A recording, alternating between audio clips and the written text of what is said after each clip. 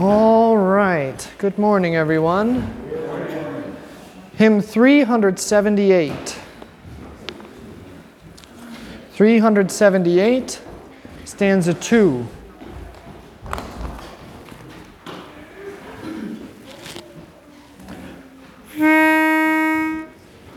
O dearest child whom I adore, whose grace surpasses measure, my brother whom I cherish more than earth with all its pleasure, haste from thy manger to depart. O come and dwell within my heart. With joy will I receive thee. A cradle there will give thee. Let us pray. Lord Jesus Christ, Son of the living God, have mercy upon us sinners. Amen. Again we pray. Lord Jesus Christ, we implore you to hear our prayers and to lighten the darkness of our hearts by your gracious visitation. For you live and reign with the Father and the Holy Spirit, one God, now and forever. Amen. Okay. The verse of the week is John 15:26. Let's speak that together. But when the Helper comes, whom I shall send to you from my Father, the Spirit of truth, who proceeds from the Father, he will testify of me. Good. When the Helper, who is the Helper? Not Christ. This is Christ speaking. This is Christ. Not John the Baptist. Not Moses. The Spirit, yeah, it's right here. When the Helper comes, whom I shall send to you. This is a big... John's Gospel is full of these parenthetical statements. When the Helper comes, whom I shall send to you from my Father, that is the Spirit of truth. This is the Helper. But we say the Spirit.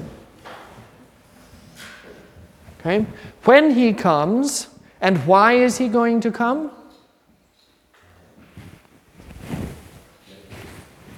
Because Christ is sending him. The Spirit, the Helper, will come, which is also why sometimes you'll see this like this with a capital H, because it's a reference to the Spirit, whom I, that is Christ, shall send.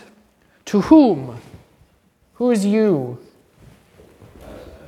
Believers. Oh, okay, good. You can't just say us, because that doesn't mean anything. I mean, I know what you mean, but it has to be something concrete. To whom, who is you? You is believers. To the church, I shall send to you from whom? The Father.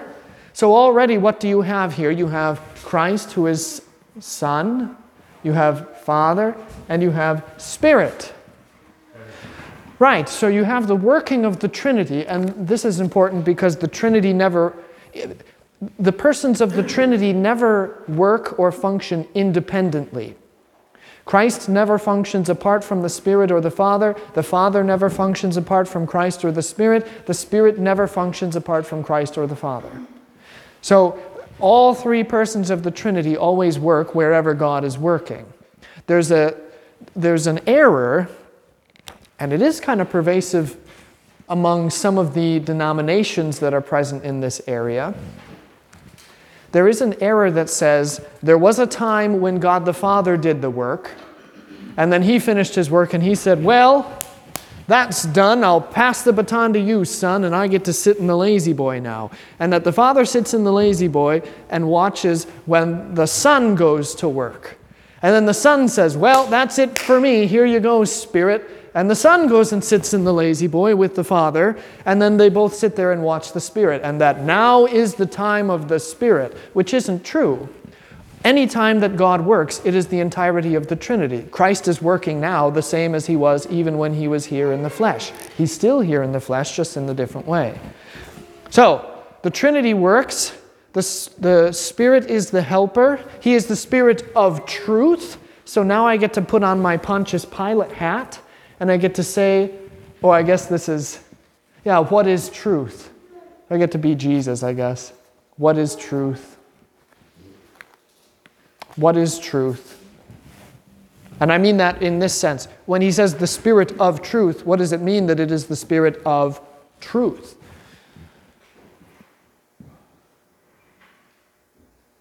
Well, who is truth? That's important because truth is not a thing, it's a person. Who is truth? Jesus. Yeah, Jesus is truth. Pardon me? What he came and did for us. Yeah, Christ is the Word. The Word is truth. Christ is the person of truth. He's the person of wisdom. So the Spirit of truth, that is, it's Christ's Spirit. And you see it right here. He will testify of me, fixing the pronoun, or identifying the pronouns again. Me is Christ. He will testify of me. What else will he testify of? This is a trick question. Nothing.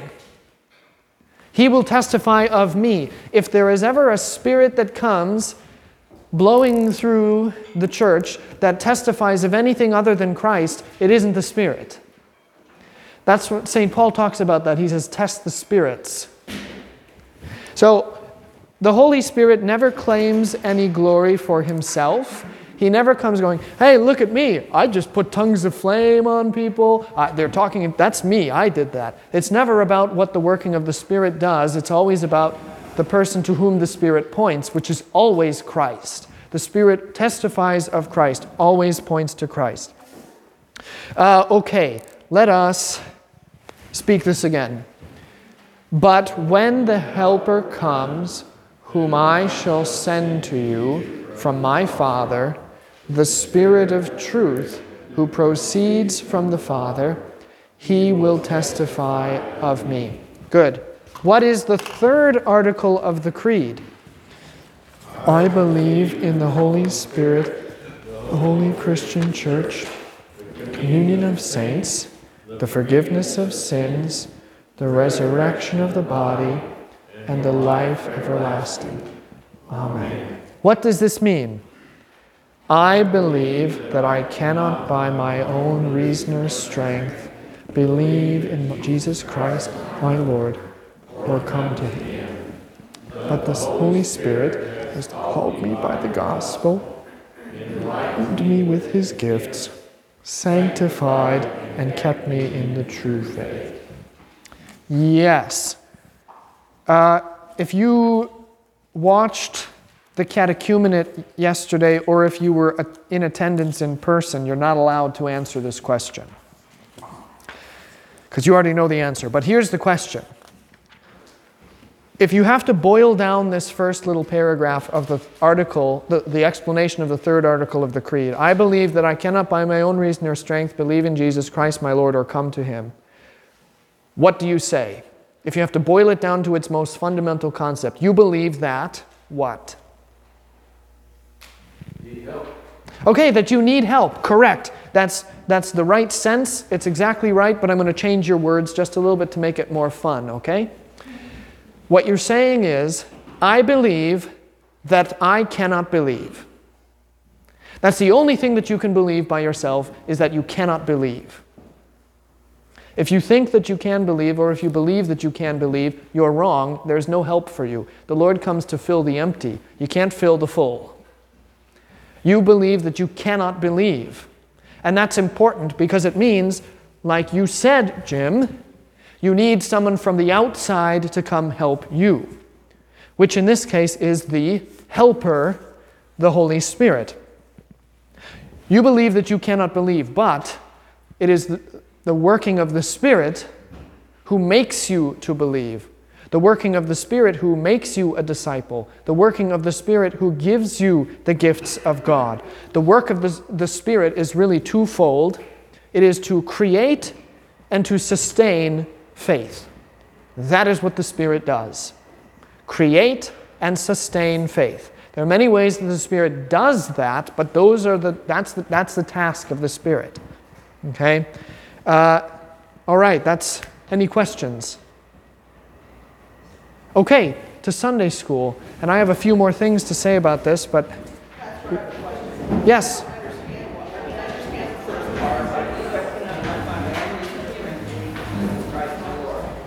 Okay, yes.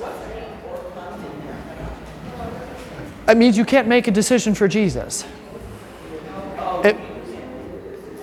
Right, that you can't believe in him, you can't go to him, you can't offer him, you can't do anything apart from the work of the Spirit to create faith in you. You can't decide that you're going to believe.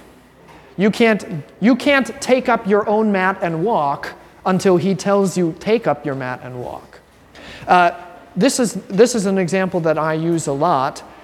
If you're cold and you're dead on the slab, you don't get to sit up and say, would you please come over here and put those paddles on my chest and make me alive? I've decided I want to be alive now. You can't do it. You need somebody else. You won't be alive till somebody comes to you. So you don't get to come to Jesus, Jesus comes to you. And we joke about having a come to Jesus moment, and that's all fine to say something like that and to use the expression. But the reality is you don't actually get to come to Jesus, and quite personally, I care a lot less about whether you've decided for Jesus, whether you've invited Jesus, whether you've come to Jesus, and a lot more about Jesus inviting you, Jesus coming to you, Jesus doing things for you, Jesus inviting you. See, this because it's really all about the working of Christ. And the point of this is to say that. It is not your work, it's the Lord's work. Whose work is faith? That's the question. Whose work is faith? Is it your work or is it God's work? That's the big question that is being answered here. And the way that the church, this is not even just Luther, this is the Christian church. The way the Christian church answers that question is to say, it is the Lord who is in charge of working faith. Faith is his job. I receive things from the Lord. I have faith, and it's great to say that you have faith, and I rejoice with the Lord in the faith that you have. But you also confess that your faith did not originate in yourself, that it was something given to you. And it was given to you by the means that the Lord has established, by word, by sacrament, by preaching of the gospel. The great example of that is, well, actually there's two, right? Because the first one initially that pops to mind is the Ethiopian eunuch. Does the Ethiopian eunuch have faith? This isn't a trick question. Does he have faith? He does have faith, but his faith stems from the prophets. He's reading Isaiah. But this is the really big, important part about that. He's reading Isaiah, and he doesn't understand it. So the Word of God creates faith, but even then when you're just looking at it, it takes the preaching of the Word, which is a very specific use of the Word, that it is preached. How can they hear if there is none to preach? Faith comes by hearing, and hearing by the Word of God. So then Philip preaches to him, expounds the Scripture to him, and his response to that is, there's a mud puddle, what's stopping me from being baptized right here? And Philip says, nothing, which is what I would say if someone came to church and said, oh my goodness, there's something really great offered here, I believe, help my unbelief, what's stopping me from jumping into that font and being baptized? And I say, nothing, do it right now, I'll baptize you. So that's the first example. The second example is maybe even the better example, infant faith. Do you believe that an infant, even in the womb, has faith in Christ? Yes, you do, because the church does. So you do believe that. And how is that faith created in that infant? Is the infant conceived in the womb and then at, 12 or 13 weeks say, well, you know what, I've been around for 12, 13 weeks. That's a long time for someone like me. I think I'm going to choose to believe in Jesus now. And then when I pop out of the womb, I'm going to tell mom and dad, hey, listen, good on me, I believe in Jesus. No. How does that infant have faith? Yeah, the Spirit and the Word, the working of the Lord. So it's the Lord that creates faith even in a child like that, a child so small, an infant in the womb. And when it says that the Spirit will always testify of Christ, it doesn't mean that he's only going to talk. It says, hey, there once was a man named Jesus and he died for your sins. That's not what it means. He will proclaim that. The office of the ministry is the work of the Spirit, so that when I preach a sermon, it is actually the work of the Spirit who is delivering to you the Word, the truth of the gospel. So the Spirit still works by the Word, yes, but the Spirit also points to Christ wherever Christ is, testifying of Christ, pointing to Him wherever He is and revealing Him, which means that Christ is revealed in the water of baptism, so that the eunuch who has faith but hasn't been baptized can still say, I want baptism, because now I have that spark of faith, but the spark of faith that is created by the working of the Spirit will always direct me to the thing that is where Christ is, and that's where Christ is in that water of baptism. So take me there because I need it. Faith knows what it needs by the working of the Spirit. That infant has the faith but knows that it needs to be directed to the places where Christ is because the Spirit is testifying of Christ. So it's never enough just to say that, like some of the Pentecostal denominations would say, oh, hallelujah, I have the Spirit. Okay, great, but what does it mean? And if the Spirit is independent of Christ, then the Spirit is worthless. It doesn't matter if you have the Spirit or don't have the Spirit. If the Spirit is completely devoid of Christ, and if the Spirit is about something other than directing you to Christ and to where Christ is. If that's the Spirit you have, one that's independent of Christ, that functions independently and for a purpose other than directing you towards Word and Sacrament, then it's a Spirit that is not of God. Because the Holy Spirit testifies of me, always, always, always. Points, drives, directs you to the places where Christ is. Now, I don't get how a baby in the womb has faith. Okay, you don't get how a baby in the womb has faith. There's a short answer. I thought we raised them in the faith. You do. You raise them in the faith. But they have faith by the proclamation of the Word. Does the child know your voice? When a mother gives birth to her child, does the child recognize the voice of its parents? Yes. Yes, it does. And Saoirse was my first encounter with that, because she'd mess around during the service, even as a newborn, until the sermon. And when I would start to preach, she would stop because she knows the voice. When Carolyn would talk to her, she would stop and listen because she knows that voice. Already, the child who is newly born knows their parents. So if the child is capable of recognizing and knowing the voices of the parents, how much more so is that child capable of hearing the Word and having the Spirit work on them, even in utero? John the Baptist. Right, John the Baptist is the example of that. John the Baptist recognizes and proclaims Christ from the womb. He hears the Word, recognizes his Lord, and leaps with joy in the womb because of the faith that he already has in the womb. So baptism is kind of a strange thing in some ways, because you say that baptism both is received by and creates faith. So there is that's what I mean when I say that spark of faith. Because that spark of faith is always being driven to the places where it's going to be received and made stronger and nourished. So the child knows Christ.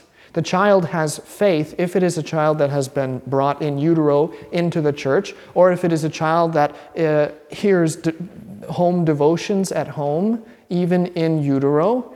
the Spirit works. The Spirit doesn't know boundaries to where if the child is inside the womb, somehow the Word doesn't affect that child. So faith is not intellectual assent. If faith is intellectual assent, then certainly we can say a child doesn't have faith because that infant is smarter than we sometimes give them credit for, but they don't have the ability to utilize their intellect, and they won't until they're older. But if faith is something more than head knowledge, if it's fear, love, and trust in God, and if it is something that is given by God through the working of the Spirit in the means that He has established for that purpose, then certainly the infant, even in the womb, can receive the gift of faith by the working of the Spirit. The baptismal liturgy is something that confesses that. Because whom do I address when I ask questions about renouncing the devil, believing in Christ, desiring baptism? Who is it that I address?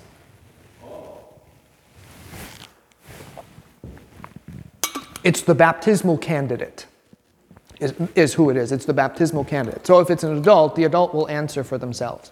If it's an infant, the parents and the sponsors answer on behalf of the child. Now, the reason that the parents and the sponsors answer is not because we don't know what the baby would say and we're just guessing that this is what the baby would say because the baby doesn't have the intellect to make a decision. The reason that the parents and the sponsors speak is because the baby doesn't know how to talk. So when the parents and the sponsors speak, it's not in lieu of the baby, it is to assist the baby in proclaiming the faith that we believe that the baby has, even though the baby can't form the words with his own mouth.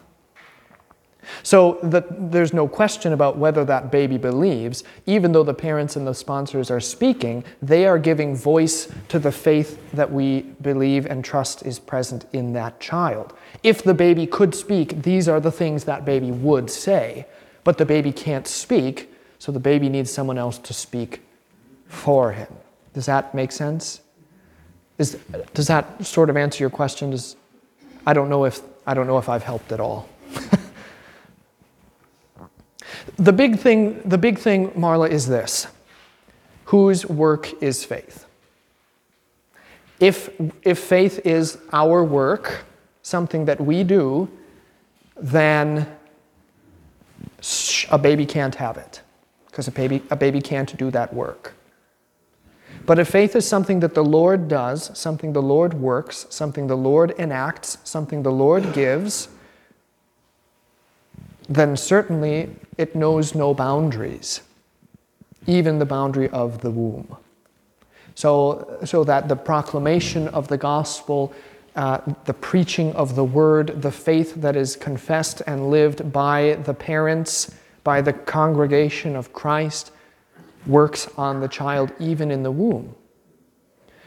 This is one reason why abortion is such a heinous thing when you start to understand faith comes by hearing. Because how many aborted children never heard the word, were never placed into the presence of the Lord, were never brought into a church, and were never raised for however long they were permitted to live in a house where the parents were faithful, confessed the faith, did devotions. And it's staggering. And it makes it, if you didn't already think that it was atrocious, beginning to think about faith coming by hearing by the Word of God, hearing by the Word of God by its proclamation, even in the womb, you think about abortion through that lens, and it becomes all the more heinous. Because not only are you depriving a child of life, but you're depriving that child of any degree of faith that they would receive from the Word. Now, that doesn't mean that the Lord cannot work faith in them apart from preaching, which is why anytime you do a funeral for a child and there's ever a question, it's something where you commend the child to the grace of God and pray for the mercy of the Lord. But if I had a Christian, say I have Christian parents in this congregation who are attending regularly, who come to church, who are very faithful, who I have no doubts are doing home devotions, confessing the faith at home, and if they have other children, teaching the faith to those other children, and then they have a miscarriage. That child wasn't baptized. What do I have to say about that child? I have everything to say about that child because of the sure and certain confidence I have, not in the child's ability to make its own faith, but in that child's ability to hear and to receive, and in the Lord's ability to work. And I never doubt in the Lord's ability to work. So if I were ever to do a funeral for a child like that, someone from the congregation who I had no doubts about, who were regular here, there was a miscarriage and they wanted a funeral for that child, that would be a funeral I could do, and that would be a funeral I could preach for, because we have the confidence of the faith that comes by hearing. So I don't know if that helps at all. If you still struggle with the idea or the possibility of infant faith, the thing that I would encourage you to go back to is the simplicity of the question, whose work is faith? Because if it's the child's work, they don't have it. But if it's the Lord's work, they sure can. That's what I would say. If a child can hear and recognize the voice of a parent, you better believe that they can hear and know the voice of their Lord. The elderly are another really good example of that, actually. Dementia patients. You know, Alzheimer's and dementia and other diseases of that nature, these individuals present such a potent and beautiful image of faith, not because they can confess it intellectually, but because they revert to a childlike state. And in their childlike state, in that simplicity of mind, even when they don't fully understand what they're saying or what's going on, they confess the faith better than adults who are all the way there with their memory and their thoughts living in reality. And there's a really good example of that. Somebody that I visit with frequency, she doesn't know anybody, and the first time I went to see her, the nurses tried to coddle me as they led me back to her area because they said, "Oh, she's not going to know who you are. We really want you to be prepared. She's not going to know what's going on." And I had heard from pastors beforehand that, "Oh, you won't get anything out of her. Just leave her alone. Don't give her communion. Just kind of say hi to her and move on, because she's not going to get anything, and you can't have a conversation. You can't do anything with her." And I say, phooey to that. That's an unfaithful pastor speaking if that's what they say. I can't do anything with them. I don't give a rip what you can do. The only one I care about is the Lord, and I believe that the Lord can do anything because that's what the Lord has told me. With the Lord, with God, all things are possible. And the Lord is the one who creates that faith. The Lord is the one who sustains that faith. And I don't give a rip if they can't tell me exactly what article of the creed I'm confessing. That doesn't mean that they don't have faith and that the Lord is not working, because it's the Lord who works faith, not that person. And they coddled me all the way back there. "Oh, she's not going to know. I hope you're prepared. He's just a kid. He doesn't know what he's going to encounter there. Oh, he's so cute. Look at him going, wow, he thinks she's going to know who he is." And I went in there and I gave her the sacrament, and guess what? She sang the liturgy with me. And then she looked at me and she said, "Thank you, Pastor." And then she went back to however she was before. Because it doesn't matter if she recognizes the face. It doesn't matter if she can tell me and proclaim, "Oh yes, this is what I believe." It doesn't matter if she can repeat the creed with me. I believe and I trust in the work of the Lord to create faith, and she lived a life of faith before that disease ravaged her. Why would I assume that in the grasp of that disease the Lord forsook her and took away the faith? I wouldn't. I don't care if she knows my face. I don't care if she knows my voice. She knows her Lord. She knows her Lord's voice. That is the same with the child.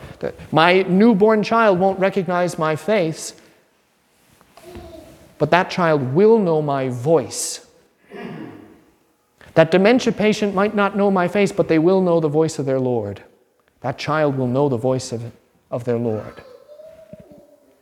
And that's the reality of faith. That is the reality of faith. Now, they can't give public proclamation. Saoirse can't speak the words of the Lord's Prayer. She can't say the creed. She can't even make the sign of the cross. She just does this. But that doesn't mean she doesn't have faith. This is the problem. This is the problem. Because we are so accustomed to thinking of faith in terms of that box we've put it in that says if you can't confess with reason and intellect, then you don't have faith. That's what leads a pastor to say, I can't do anything with this person. Well, I tried to sit and have a conversation. I tried to examine them before communion, and I couldn't. She's not living in reality. Couldn't get a thing out of her. That's reason and intellect, but it isn't faith. Faith clings to Christ and is still, the Spirit still works for that faith, whether or not that person even comprehends what's going on.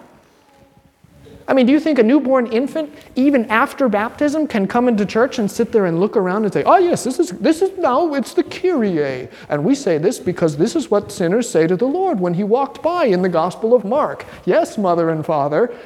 Absolutely not. They can't rationally explain everything. They can't say the creed. They can't do any of that. But even after baptism, I mean, do you look at a little girl like this and then say, well, she doesn't have faith because I can't do anything with her. I can't have a conversation with her and have her confess to me what her faith is. You see, there's this divide between what faith really is, the reality of faith that clings to Christ and is worked on and strengthened and created by the Lord, versus the intellectual side of faith that says, well, we'll judge whether you have faith or not based on what you're able to say, what you're able to know, how many answers you can get correct on a test. That's not a measure of faith. Yes? Pastor, talking about little children. Yes. And their faith, and I guess watching my grandsons get older and mature in life and in faith. And you know, sometimes the faith of a small child, and they're witnessing, does more than what a lot of adults can do. And that's really something. You know, the faith is simple, milk and word, but sometimes they can get the point across better than adults can. Yes. You know, Jesus doesn't gather all the children to himself and say, now listen up, you all need to grow up because faith is for adults. He gathers all the adults and he says, now you need to stop being so adult-like. You need to start being like these children. Children are the example. Children are the paradigm of faith. And here's one reason why. Because kids don't think so much. All of you adults, you spend all your time thinking. And I like to use this example, which you've heard 1,000 times already, about the monster under the bed. Well, why isn't there a monster under the bed? Well, because I've thought about this I've looked and I didn't see a monster, and well, you know, I didn't hear any monster, and I've done my studying, and I've lived my life for 60 or 50, 40, 30, however many years, and I know there aren't such things as monsters. So let's sit down and have a chat, little Billy, about the monster. Let me explain to you why there's not a monster. You explain that all day, they still think there's a monster under the bed. Why? Because they don't think the way that you do. That's the faith of a child. The faith that can look under the bed and not see a monster, that can open the closet door and not see a monster, can hear their parents say there is no monster and still go to bed thinking there is a monster under that bed. They so firmly believe in the things that they don't see. The things that experience tells them are false. There's no such things as monsters. But that child says, experience tells me that a monster is false, but somehow I still cling to the reality that there is a monster there. And they cling to the reality of that scented water spray. I don't know if you've ever seen that monster spray. They put a couple drops of some sweet-smelling thing in a bottle of water, and they sell it to parents. And then you spray it, and go, oh, this will keep the monsters away. And the kids go to sleep because they think that it works. And I'm not saying this to make fun of kids or to say, well, aren't they stupid? They think that this water does something. No, aren't they brilliant? Look at them. They think that the scented water repels the monsters because they believe that there are monsters. How wonderful is that? How wondrous. The mind of a child is a wonderful place, and they lose it as they grow up. You've lost it. You've lost the sense of wonder that allows you to walk through the park in the fall and say, wow, look at all of this. Every fall is the first fall you've ever experienced. I can't wait just to run through the leaves. When's the last time you said that? When's the last time you said, I can't wait to rake up the pile of leaves so I can run through it and make a mess? See, you've lost it. You aren't the examples of faith. That child is the example of faith. This child is the example of faith. These two boys here, they're the examples of faith. You should be listening to them. They should be teaching you. That's the way that faith works. The children are the example. They're the ones that Jesus picks up and says, hey, if you want to get into the kingdom of heaven, be like this child. He doesn't pick up the child and say, well, now, Billy, if you want to get into heaven, you make sure you be just like your dad and make sure you grow up. Make sure you think about things. You can't get into heaven if you think there's monsters under the bed.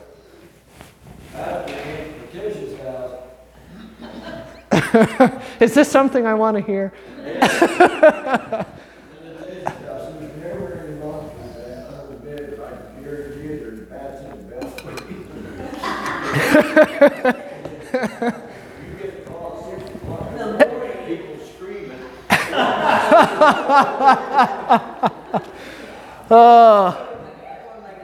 Oh my goodness. Yeah, we had a bat in the house one time, and my mom ran and grabbed my youngest sister, who was still a baby. She grabbed her out of the crib, ran back into her room, and locked the door and left all of the rest of us. She listens to the podcast too. She's going to hear the story. She never lives that down. Never. Okay.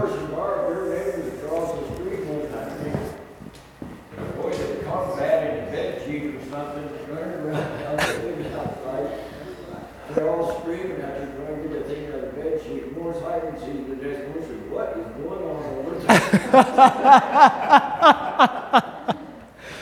Oh my goodness. My goodness. This whole child faith business has gotten me riled up, if you couldn't tell. Thanks, Marla. You always know just the right buttons to push. No. Anytime you have a question, I'd much rather talk about your question than whatever it was that I had planned. That's what I say for the catechumenate too. If you don't come with questions, then you make me nervous when you just roll over. So challenge me, ask questions of me.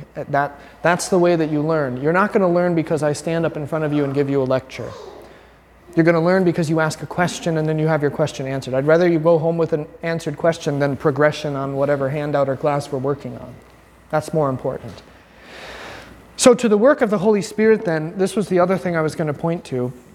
Hymn 954, which was that was our hymn of the month for October, I think. Well, it was Reformation. This is the creedal hymn. There's two. There's 953, which is the Apostles' Creed, and there's 954, which is the Nicene Creed. It's a hymnic paraphrase of the Nicene Creed. So anyway, stanza 3 is the one to look at. This is where you see what I mean when I say that hymnody is didactic. That means hymnody teaches. And when you look at this hymn, it's a great example of didactic hymnody that really teaches you something, confesses the faith, because it breaks apart the Father and the Son and the Holy Spirit according to the articles of the Creed, and it teaches you what their jobs are, what they do. So the third stanza is the Holy Spirit. We all confess the Holy Ghost, who in highest heaven dwelling with God the Father and the Son, which is this: I, Christ, shall send to you from my Father, the Spirit. It's like how we terminate our prayers. Yeah, that's the technical term for the end of a prayer, is the termination. Terminating the prayers. The termination is just the very end, which is the For you live and reign with the Father and the Holy Spirit. Live and reign with the Father and the Holy Spirit, one God, now and forever. Amen. That's the termination. But here it is. In highest heaven dwelling with God the Father and the Son. He is equal. All of the persons of the Trinity are equal. Not one of them is better or greater or less than the other. The Spirit is here with God the Father and the Son. He comforts us beyond all telling. So have you ever heard the Paraclete? The Paraclete, that's a name for the Spirit. That's the Comforter. The Paraclete is the one who gives help and comfort. The Helper, the Comforter. Think of also what St. Paul writes when he says that the Spirit intercedes for us with groanings too deep for words. So the Spirit is working in your life, in your prayers, even when you don't know what to say, even when you're so frustrated with life or so happy and you just, you don't know what to say. Something goes so terribly wrong, you don't even know what to pray for. The Spirit is already interceding with groanings, sighs that surpass anything that words could speak, comforting you beyond all telling. Who the church, His own creation, the Holy Spirit creates and sustains the church. That's part of this idea of the Holy Spirit creating and sustaining faith. Where is it that faith is created and sustained? In the church. And I don't mean the church that is the building or the congregation. I mean the Holy Catholic Church.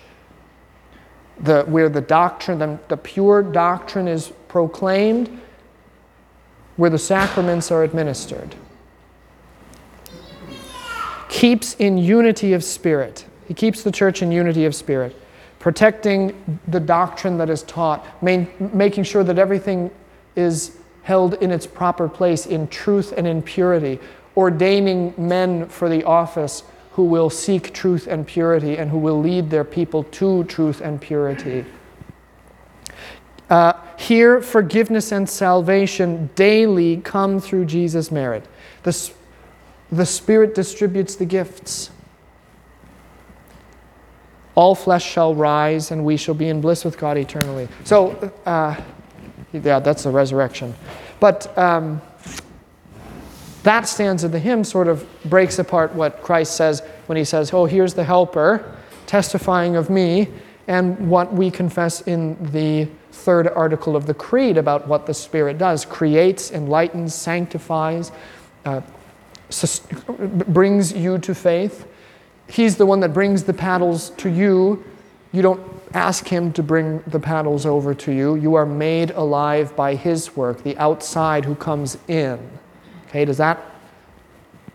So this is why Sunday school was dismissed, because all of this stuff is all wrapped together, and it's a lot. Okay, questions about any of that before we move ahead? Okay, here's a question that I want to address. Picking up in our talk about the Christmas narrative from last week, we kind of mostly focused on Mary and Elizabeth and what their relationship was. The bottom line is that the word that the Bible uses just says relative. Tradition tells us that she was a cousin of sorts, but she's a relative, and that's fine. Talked a little bit about Mary and Joseph and who they were and their ages and all that kind of stuff. And I gave you some of my opinions on the matter. And I had a question about the detail about Joseph and Mary and the life of Jesus. And I want to just highlight that. Because there really isn't much about Joseph, first of all. You get in the first chapter of Matthew and in the first 2 chapters of Luke, and then you never hear about Joseph again until Christ goes back to Nazareth and they try to throw him off a cliff because they say, well, this guy, isn't he just Joseph's son? Who does he think he is talking to us like this? But even there, that's the last that you hear about Joseph. And all you really hear about Jesus as a child is he was born in Bethlehem, he went to Egypt, He went to Nazareth, and then he's 12 years old in the temple. So what happens in the meantime, and why doesn't the Bible tell us? To answer that question, I first have to ask this question. The Bible is literature. That is not a question, that is a fact. The Bible is literature. It is a very special kind of literature that is kind of in itself more than just literature. Mary Shelley doesn't have anything on the evangelists, okay? However, it is still literature. And then, with that understanding, here is my question. What genre of literature are the Gospels?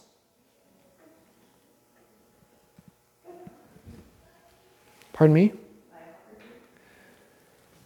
Okay, you're on the right track. What kind of a genre would you classify a biography as? What subject matter would it be dealing with? Not religion. Okay, you're both right, but I'm looking for a specific word, and I'm fishing for it. So you're correct. Biography is right. Nonfiction, okay. But what's another word for biography or for nonfiction? What is nonfiction? If something is classified as nonfiction, it means that what is the subject material? It's fact, means it really happened. So what would you call it if you're reading something, you're reading a book about something or someone that really was alive and all of the things really happened? What subject would that be? Somebody just said it. History, yes, it's history. Something that has happened, it is history. That's the word. See, you're right, but I'm looking for the word history specifically. So you can say that the Gospels are history. That's what I was hoping you would say. Because it's wrong. And I wanted to fish for the answer history so I could show you why it's wrong to say that the Gospels are only history. You're really not all wrong in saying that it is history, only half wrong. I give you half credit for that. And this is why. Are the things that happened in the Gospel historic things? Yes. Did these things really happen? Yes. Do the dates and the names and the places all matter that the evangelists record? Yes, they do. They wouldn't have recorded those things if they didn't matter. So in some sense, the Gospels are history because they are recording things that really did happen. However, is it the primary goal of the evangelists, motivated by the Spirit to write their Gospels, to give you 4 little history books? Is that their primary goal? No. No, it is not. What is their primary goal? It's all in the name gospel and evangelist. If you went to midweek and we talked about what the words evangelist and gospel mean, you would remember and you would know what I'm getting at. Does gospel mean good news? Okay? Literally translated, the word that we say is gospel, which is euangelion. It's like eulogy. Eulogy is a Greek word. Eu means good, logos means word. Eulogy is a collection of good words. You stand up and say some nice things about someone. Euangelion, what is an angelos? An angel? A messenger. What does a messenger give? A message. So euangelion is the good message, which is then from the Greek into the Latin. Oh, see, now look at you do. You get a language lesson. The reason I'm doing this is because I think it's really cool, and I hope that you think it's cool too.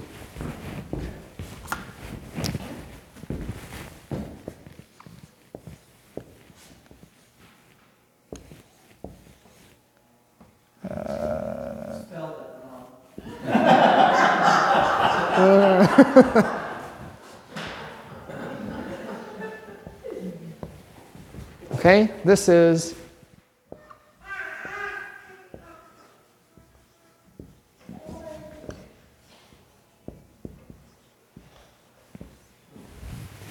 Evangelion.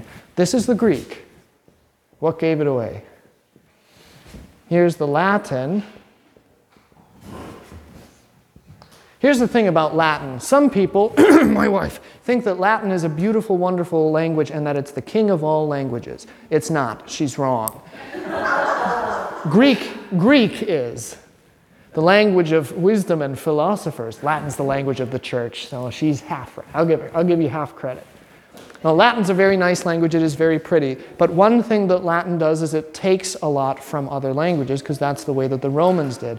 They would conquer and then they would absorb and combine what they had with what whoever they conquered had. And you see this in some of their words. So, euangelion in the Greek becomes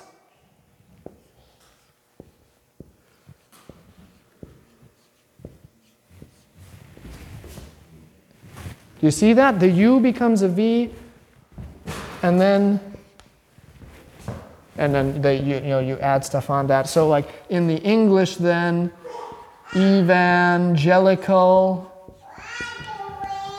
Evangelical basically just means it's gospel-centered, okay? But you get this evangel, which is about the gospel. So this is what the Gospels are about. It's all in the name, the gospel. They're giving you, and remember this too, the gospel is not just the news, the word, the message about Jesus. It is Jesus physically. The gospel is the touch of Jesus. So it's one reason why you stand for the reading of the gospel, because that's saying these words and deeds of Jesus are really where they manifest Jesus here.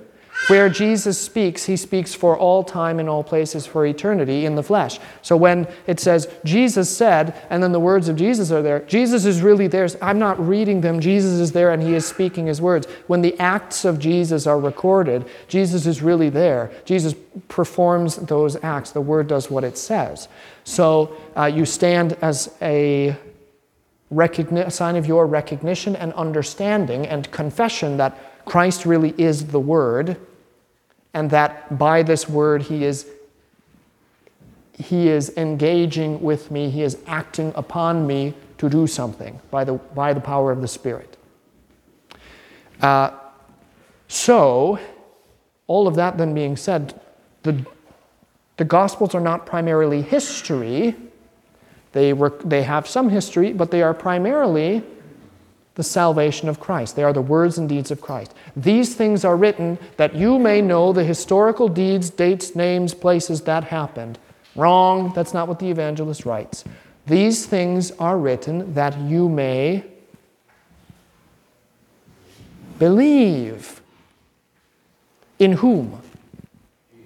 In Jesus. Correct. So, it's not so much about the historicity of the accounts, although that's present.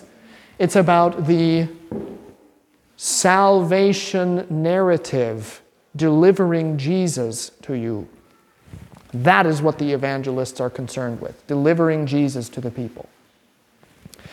So, to that end then, if this is the way we understand the Gospels, does it matter what we know about Joseph? It just doesn't matter. Does what Joseph did have any bearing on salvation? Does what Joseph did change your salvation in Christ? Does it affect the way that Christ is given to you? Not at all. The only thing that it would do is satiate your curiosity. You want to know. Because you are students of history. I want to know what happened. Does it matter what Mary did the rest of her life? Does it matter where, when, or how Joseph died? None of it really matters. Does it matter what happened in between the birth of Christ and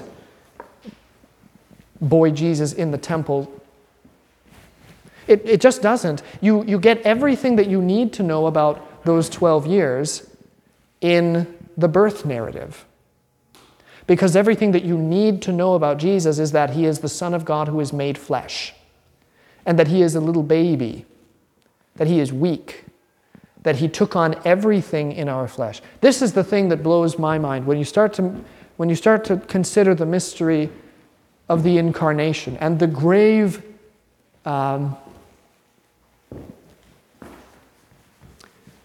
the gravity of the incarnation, what it means, that the weight of it for your salvation. It's a big deal that God becomes flesh.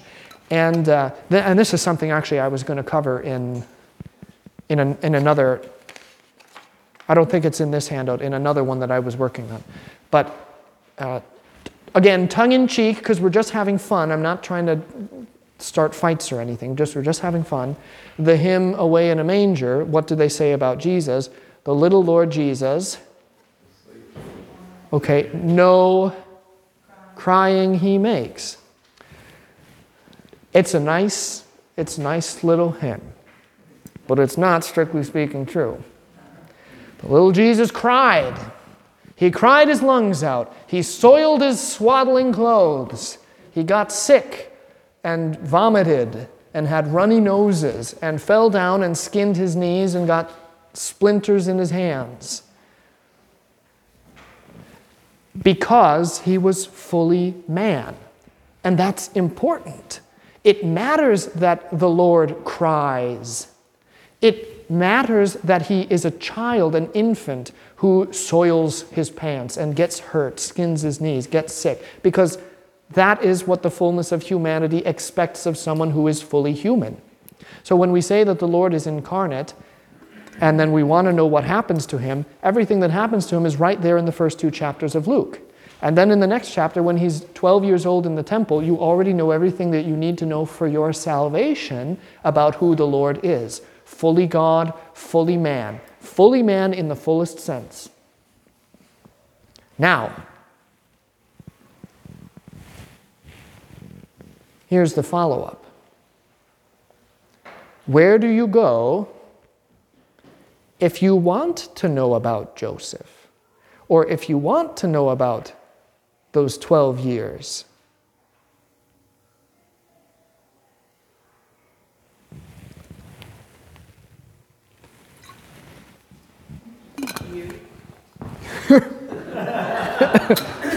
I mean, I suppose. That wasn't what I was trying to get at. Pardon me? You could Google it, but here's what I'll say about Google. Google is a dangerous place for theology. You can get any answer and every answer by doing a Google search, and you just so happen to have somebody with you who is trained in the church and who is able to look at the things of the church and know what thing is a good thing and what thing is not a good thing. So you could come and you could ask me, which honestly would probably be better than Google. But this is actually the point that I'm trying to get at. There are books in the canon of the church and then some other books in the tradition of the church that do talk about these things. And they are primarily histories, which is why they aren't scripture. Scripture is not primarily history, it's primarily salvation. But these other books are primarily history. Now, some of them are not canonical, so the church doesn't uniformly and unanimously look at them and say, oh yes, these are really important. Some of them are also kind of bad, so there are a lot of these histories that you shouldn't read because they're just actually heretical and confess bad things. There are some that are canonical that are great, really cool.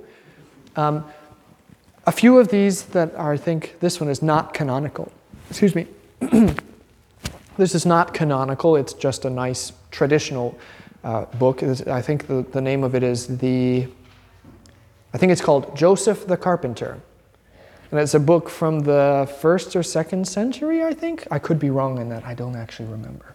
I think it's fairly early, at least within the first 3-4 centuries.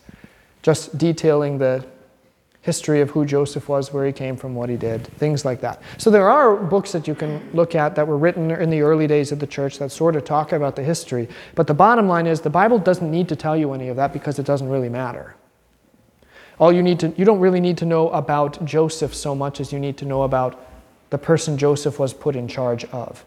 And Joseph is canonized as a saint in the church, by the way. There is actually a feast day for Saint Joseph, who is the guardian of our Lord, not the Father, the guardian of our Lord. And Joseph is an example. That's an important day, by the way. The Feast of Saint Joseph, guardian of our Lord. It's an important day because Joseph is an example of fatherhood. So the things that you do know about Joseph, you know for a few specific reasons. One of them, of course, is to show you this is what a father does, and this is what a husband does. Takes care of his wife, throws away everything to care for his wife and his family, protects, guards his children, supports them, raises them. So Joseph is an example of all of those things, and then as just what a faithful man does. How do you behave as a man? Oh, toxic masculinity and all of that. Oh, the world's going to tell you how to be a man, but listen, I can judge just by the world's fashion sense that you don't really want to listen to it. I've seen what they say a man should be, and I think they're wrong. And so does the church. So does St. Joseph. Look at him and see how a man is, how a man treats folks around him. So those kinds of things are recorded for that kind of importance, but not to satiate the curiosity that says, I wonder what happened to Jesus, or I wonder what happened that led him to do this, or was Joseph really a carpenter? Well, sure, yeah. Okay, that's that then, and we'll continue with this next week. This is my favorite part of this whole study, is we're going to get into looking at the inn and all of the events that happened in Bethlehem, because it's cooler than what you think it is actually. Also, today is Gaudete Sunday. That is the third Sunday of Advent. Gaudete means rejoice. There's a really cool medieval hymn called Gaudete, and I shared it on the church's Facebook page, so if you want to give a listen to that, feel free. It's pretty cool. And it's sung by a really great group, the Gesualdo Six. They're good. If you ever want to know more about the Gesualdo Six, you can talk to me about them. But it's a men's choir, and it's really kind of a neat little recording. So enjoy your Gaudete and enjoy some good music for Gaudete. We'll see you at the high altar.